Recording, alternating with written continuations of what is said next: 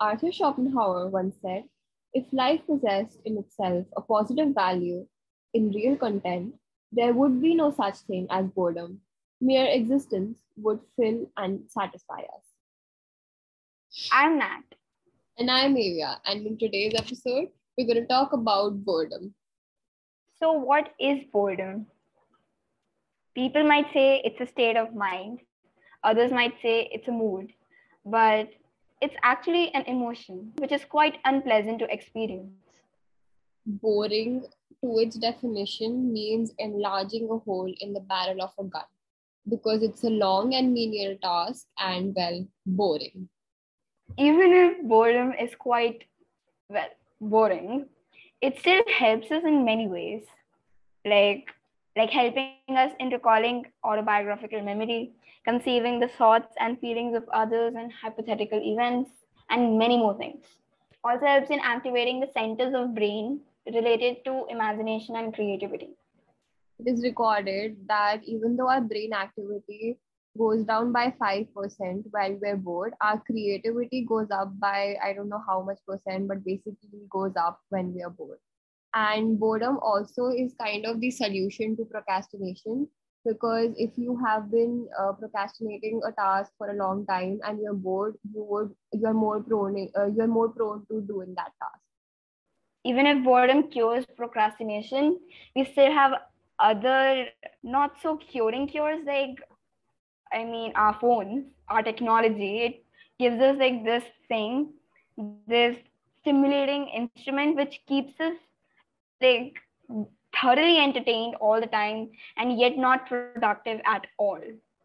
Well, yes, but when you're legitimately bored from even your phone, or suppose your phone is switched off, which is like very rare, but still, suppose it's switched off, then, well, feeling boring, you can say that it's a very superficial thought because when you feel boring, you find the outside world, well, boring and not interesting or amusing. So when you're feeling bored, you actually feel more superior than the outside world because you think you are the most amusing thing in the whole world and nothing can amuse you because, well, you're bored. And if you think about it, boredom, it only happens when you're alone, like in your own company. So it's like you can get to know yourself more when you're like bored. You get to know about feelings. Like there are people who are like, very self-conscious, and they're like very smart about their feelings, that they know what they're feeling. They can put a label to what emotion they're experiencing in a moment. So those kind of people, they're very preoccupied and they're always happy in their own company.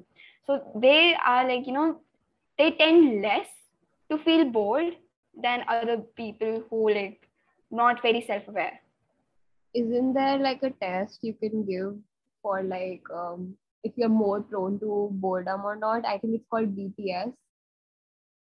Yeah, it's like boredom proneness scale.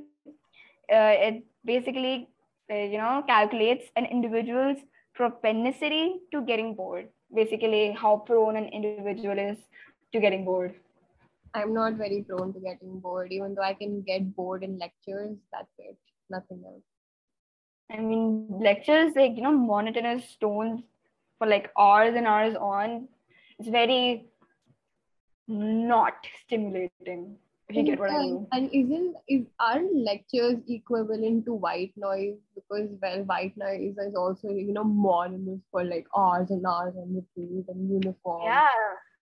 Yeah, definitely. Like when you get too much of something, even if it was stimulating at one point, it's just not anymore. Yeah, because it's like uniform, so you get used to it. And when an individual suffers from boredom on a like, well, chronically, he's suffering from boredom for like months, if not years on stretch, then it might be something that's wrong with the person's own physiology. There are some like, dopamine receptors which keep you like, even at least a little bit of entertained with your own self thoughts. But when people are low on dopamine receptors, they're like very hard to entertain. They tend to need more excitement to stay stimulated. So people like, I feel bad for them. Yeah, but But aren't they like people like I don't know, criminals? Because there's a theory and a proven fact that criminals do what they do. They commit crime because, well, they first have a low resting heart rate, and second, they need the adrenaline rush. So do you think that criminals are just very, very, very bored and they commit crimes because they're bored? I mean, could be because boredom leads to many bad things. Like, most of the cases of drug abuse and addiction are caused because of boredom. Like, there are top three reasons drug abuse and drug addiction. And like, one of the top being too much stress, second, spending too much money, and third is too much boredom. Boredom can lead to many bad things. Yeah, and in a study conducted by, I think, I don't know, but a woman, she said that boredom is also a symptom of, or like can cause anxiety, depression, and lack of social skills, and low performances in school, and so on. Yeah, like her name is Anna Costin, I think. Yeah, Yeah, so basically, boredom is on a stretch is very harmful to everyone around us and us. definitely, man. So basically, as per Arthur Schopenhauer, our lives, our lives in itself, is not enough, because if it were content enough and entertaining enough, we would never feel bored. So doesn't that make you question, like, that our life isn't enough to keep us entertained and stimulated? But again, this guy had a theory that, like I said, that whenever we feel bored, we feel that the world outside us is just not amusing enough. So it doesn't have anything to do with our lives. It's just basically, in a nutshell, that we are awesome and we are more awesome than the world around us. So boredom can be, awesome too. And So also basically, interesting. and basically, at the end, it's you who can entertain you and not anybody else around you. Because if you're Yeah, not willing to be entertained by the outside world, you just won't be. exactly. And like boredom's the consequences, can't say consequences, but the aftermath of boredom, it's like so awesome, because when you're bored, you can think of hypothetical situations, and you can think back on the memories and the mistakes you made and the things you didn't do and could have done, and the things you can do. It's just so awesome. And Gives like, you the 3 a.m. scenarios you make in bed. oh my god, don't even mind. If you're a movie, if there were a movie about my night scenarios, I'm pretty sure I would be cancelled. Could But on the topic of boredom on a chronic level, isn't there a effect called the, I think, Gansfeld effect, which is like boredom for 30 minutes, like, you know? Yeah, it's like something where you have to, like, really deprive all your senses of any stimulation whatsoever. You have to sit in a room full of silence, or like if it's like, it could be dead silent, the room has to be dead silent, or you can just plug in your earphones and play some white noise.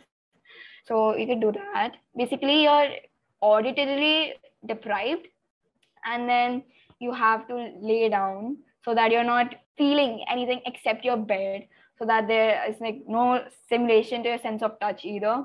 And then you have to, like, okay, you have to cut a ping pong ball in half and place them on your eye. You have to have kind of like a red ambience, you know what I mean? Like, just okay, just go to YouTube, and there's this thing for Gansfeld effect experiment to be done at home. So you can like get a red screen and white noise too at the background. So just do that for 30 minutes. In this thing, it's like you can't see anything, you can't hear anything, you can't feel anything, and I mean, hopefully you can't taste anything. So like, so right now you are very sensorily deprived. You're not feeling anything, and your brain is going crazy, like it wants stimulation. Your brain craves stimulation. It has this thing called thalassophobia, which is like a fear of boredom, and your brain will create images, or like create hallucinations about hearing something or feeling something, so that you are entertained. You're not feeling your boredom at that level. Like, you know, it's your brain trying to defend itself by creating those hallucinations. And like many scientists and many researchers use this effect in like laboratories on researching hallucinations, of course. And along with this, I guess there's this sensory deprivation done too, that are used research purposes on There's hallucination. also Like, the telepathy research, right? There was this experiment conducted where there were two people performing the Ganser effect, and the one who was on the receiving end, he was exposed to white noise and red light, and the sender attempted to communicate with the receiver via brain waves or something. It was so it got so much controversy. sometimes it's considered as like something important out of this research, but sometimes it's considered as a criticism to this research, because many controversial subjects like these came up, like telepathy. Could, like, hallucination and telepathy be connected and whatnot? But I personally don't believe in it. I don't believe in telepathy except the telepathy we have, writing the same text at the same time. That's Yeah. all the telepathy to me, not actual telepathy. Can never believe in that. I mean, if it's a superpower out there, we never know. But like right now, no, we don't believe in it. But honestly, telepathy is very controversial, and other things also very controversial because whenever I think of controversial, always think of Salem witch trials for some reason. I don't even know why, but it's Bro, my like mind. Salem witch trials and those trials in like parts of Europe, I think somewhere in Germany, it was like so weird. Like, it's like lack of knowledge can lead to so many weird things. Yeah, and it's so weird that when it comes to defending your own, like, I don't know, loved one, you just stop all of the, other people's protest and whatever you believed in, you just stop it and just change the paths. That's just so weird, man. Exactly. It's like it's it's sad how selfish a human can get sometimes. And okay, Avia, do you wanna explain about Salem witch trials? I know like half of the story, so please continue off from where I will leave it.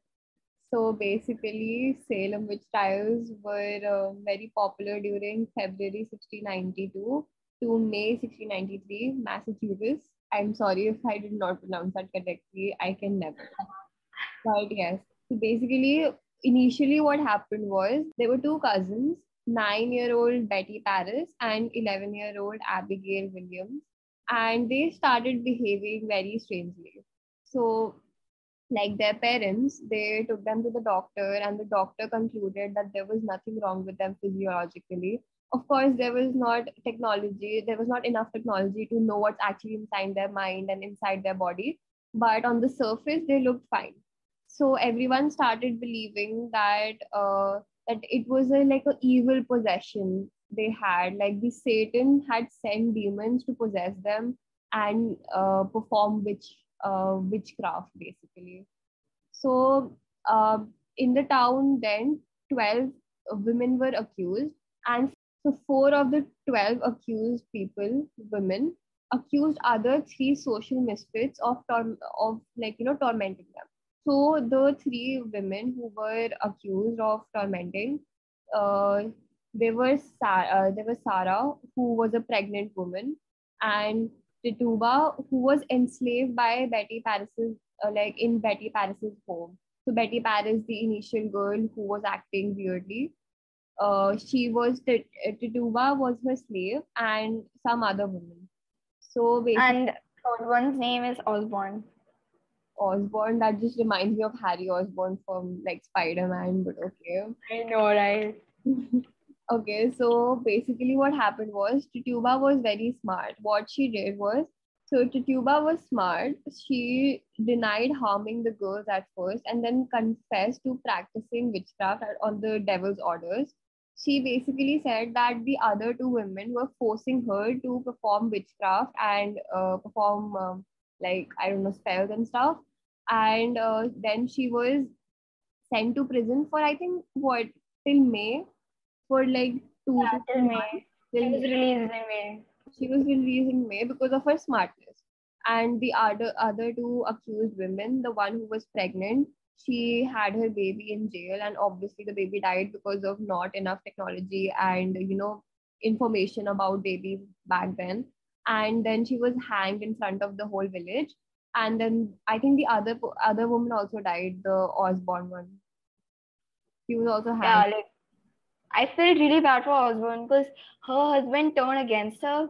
At the testimony, he said like that his wife is indeed a witch. If not right now, then she would definitely turn out to be a witch sooner rather than later. Osborne had like a 4-year-old girl, and even the girl said, "Yeah, my mom is a witch." And of course, she was hanged publicly to death. So was Sarah, the pregnant woman. Only the Tituba was like smart enough to get away from the. Like it was very very weird how Salem witch trials worked because it was like impossible to prove your innocence. You will be hanged to death any other way because Sarah Good, the pregnant woman, and Osborne, they both like they pleaded innocence, yet they still were hanged to death. And whereas Tituba, who just implicated others and gave a false confession, she went free. What kind of a like justice system was this? I don't understand. So would you rather lie that you did something that you didn't actually do in order to just go to jail and be free in a few months, or would you rather die and be hanged in front of everyone? Like these were all victims of paranoia. They like nobody had concrete evidence against them. Like even if children, like small children at the age of like 7 or 8, they're playing in the playground and like 4 or 5 of them just pointed out to an elderly woman and said she was behaving a little weird. She was behaving a little creepily. The judges would like have a trial with her So and say, my fate depends on six booger eating children who said I'm weird. yeah, you have to be back in Europe 18th century, the early 18th century, you have to be really aware of yourself. You have to fit in. If you don't fit in, people will look at you in a different way. And I don't think it's just in Europe, it's like everywhere. Superstitions are everywhere. Yeah, and Still now today. too, if you don't fit in, everyone will look at you weird. And I mean, back then there was a lack of knowledge. I said this was all because of a lack of knowledge. They didn't know about psychology, about how a mind works, about mental disorders and hallucinations people can experience.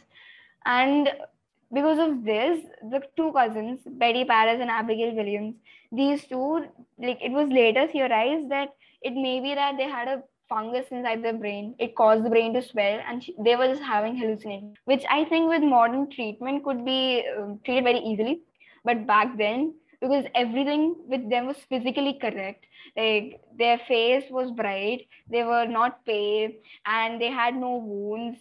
They were labeled healthy, but mental disorders, they were not very common. The All whole famous. All I don't even think people knew about mental disorders back then because psychology was like like introduced very late. I think yeah, exactly, awareness about mental health and psychology, it came out very very late. And even when it did come out, I don't think people really took in very happily at first.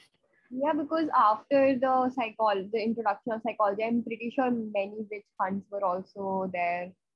I think in Europe or something, but I'm pretty sure many witch hunts were also there after the introduction of psychology. It's strange how the world works. It was a justice system which valued repentance over truth. It was something very bad. And oh my god, to make matters worse, the governor of Massachusetts back then, like during the Salem witch trials, the governor, he like of course he started the trials, right? But one day somebody accused his wife that she was a witch too, that she was seen to be doing paranormal activities and whatnot, and she was to be tried with the court. And as soon as she was accused, guess what he did? He suspended the trials. And that day, like sentences were amended, prisoners released, arrests stopped. What kind of fairness was this? What about the dead child Sarah had? That's just so messed up, man. It You is, man. Like, what is this? And like 100 plus people were imprisoned and 14 women executed, 6 boys executed, not even men, boys. And like, just because his wife was accused, it was then when he thought, yeah, I think this is something wrong. oh I god. think we should stop doing this. Like, bro, how selfish. Call it the power of love or stupidity. I don't care. Both are the same. And for real. Coming back to the original topic, the gas field effect and boredom. So you must be curious, how do we exactly produce the gas field effect, and how do I, experience 30 minutes of nothingness? So what you do is that, as Nat said, you cut out like ping pong balls, or you can even buy gas field goggles. That's a thing, guys. And like, I don't know, stick them to your eyes. Then you don't close your eyes, by the way. You have to keep them open, because if you close your eyes you will fall asleep, you idiot. Okay. And then you buy noise cancelling earphones or headphones. And or you can also choose to listen to white music. That's also a choice. And the ambient should be red. I don't even know why, because like you can't see anything, but I think the ping pong balls reflect, so that's why. And then you just lay down and do nothing, and be sure that there is no sound around you, like nobody shouting in the background or the clock ticking or anything. You just lay down and you feel nothing, you do nothing, you taste nothing, and you think obviously. So yeah. So what happens when you first lay down? Well, obviously you see your eyes blood vessels and stuff, which is very creepy to me, honestly. And then things start to turn to gray. And after a few minutes, you see like zigzag lines and dots and blobs of color. And the effect, basically, it takes like 5 to 7 minutes to actually put in the work and actually get into effect. And then I think you After the 30 minutes, it's like your brain gets so bored. Like, what do, man? It's like starts, like, of course, producing hallucinations. You see stuff, or like you see images flashing through your, like, the images stored in your memory, they flash forward in your eyes. um Basically random stuff, like, or like exactly what Avia said, like zigzag lines, dots, and all that. And if not, if it's not a visual hallucination, it might be auditory hallucination, where you're hearing sounds, like, I don't know, a sound or something of the sort. And I don't know, like feeling stuff. Like some people say they feel something like an ant crawling on their like I foot feel up. that when I'm not doing this effect. I never do this effect. I've never done it, but I feel it like generally also. It's so annoying. Yeah, like it's weird how common hallucinations can be. And yeah, so it happens, and like you experience the hallucinations, and after the 30 minutes, please be assured that you're not sleeping. And well, after the 30 minutes are done, remove the ping pong balls, and like there might be some after effects, not long term, but like very short term. Like there might be some intermittent blindness, like you're entering from a very dark zone, if you know what I mean, because you were just exposed to red light, and when you remove the ping pong balls, you can see all the light around just kind of blinds you. So that kind of intermittent blindness, you can experience that. And then of course the auditory and like basically touch sensations, touch hallucinations, what do you call it? Tactile, I think it's called tactile hallucinations.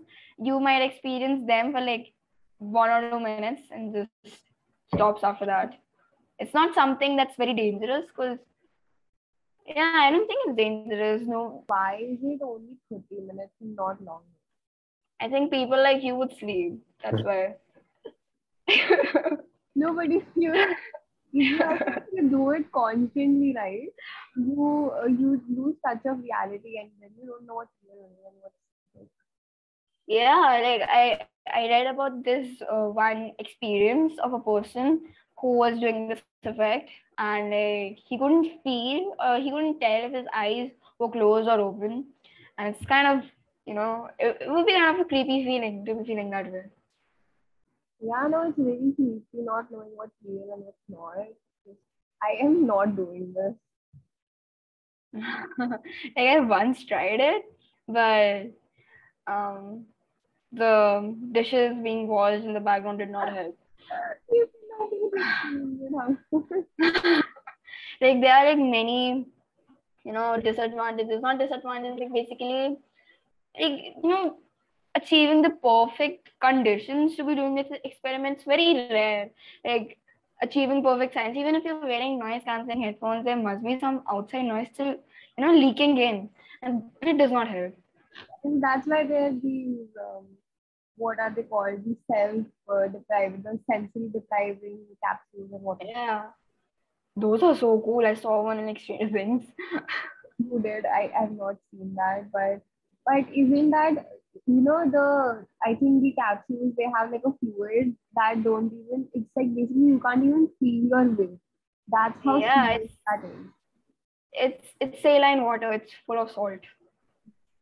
Damn, nice. I think gaslight effect should be kind of promoted. Like if like people can actually endure it, because hallucinations is very rare if you don't have like a disorder, mental disorder and personality disorder. Even though like small hallucinations are very, very common, like to normal people also. But these hallucinations, they're very rare, and mostly they're medically induced. And that is like very, very risky. So if you can actually do it without taking any medicines or having a disorder, then that's actually very great research. For people who are like, I don't know, lovers of new experiences and whatnot, they can definitely try, because knowing what a person who is mentally challenged is feeling like on a daily basis, it must be something. But still, see how Yeah. we're introducing new experiences to our listeners. First, we did this like with lucid dreaming, and now with dance effect.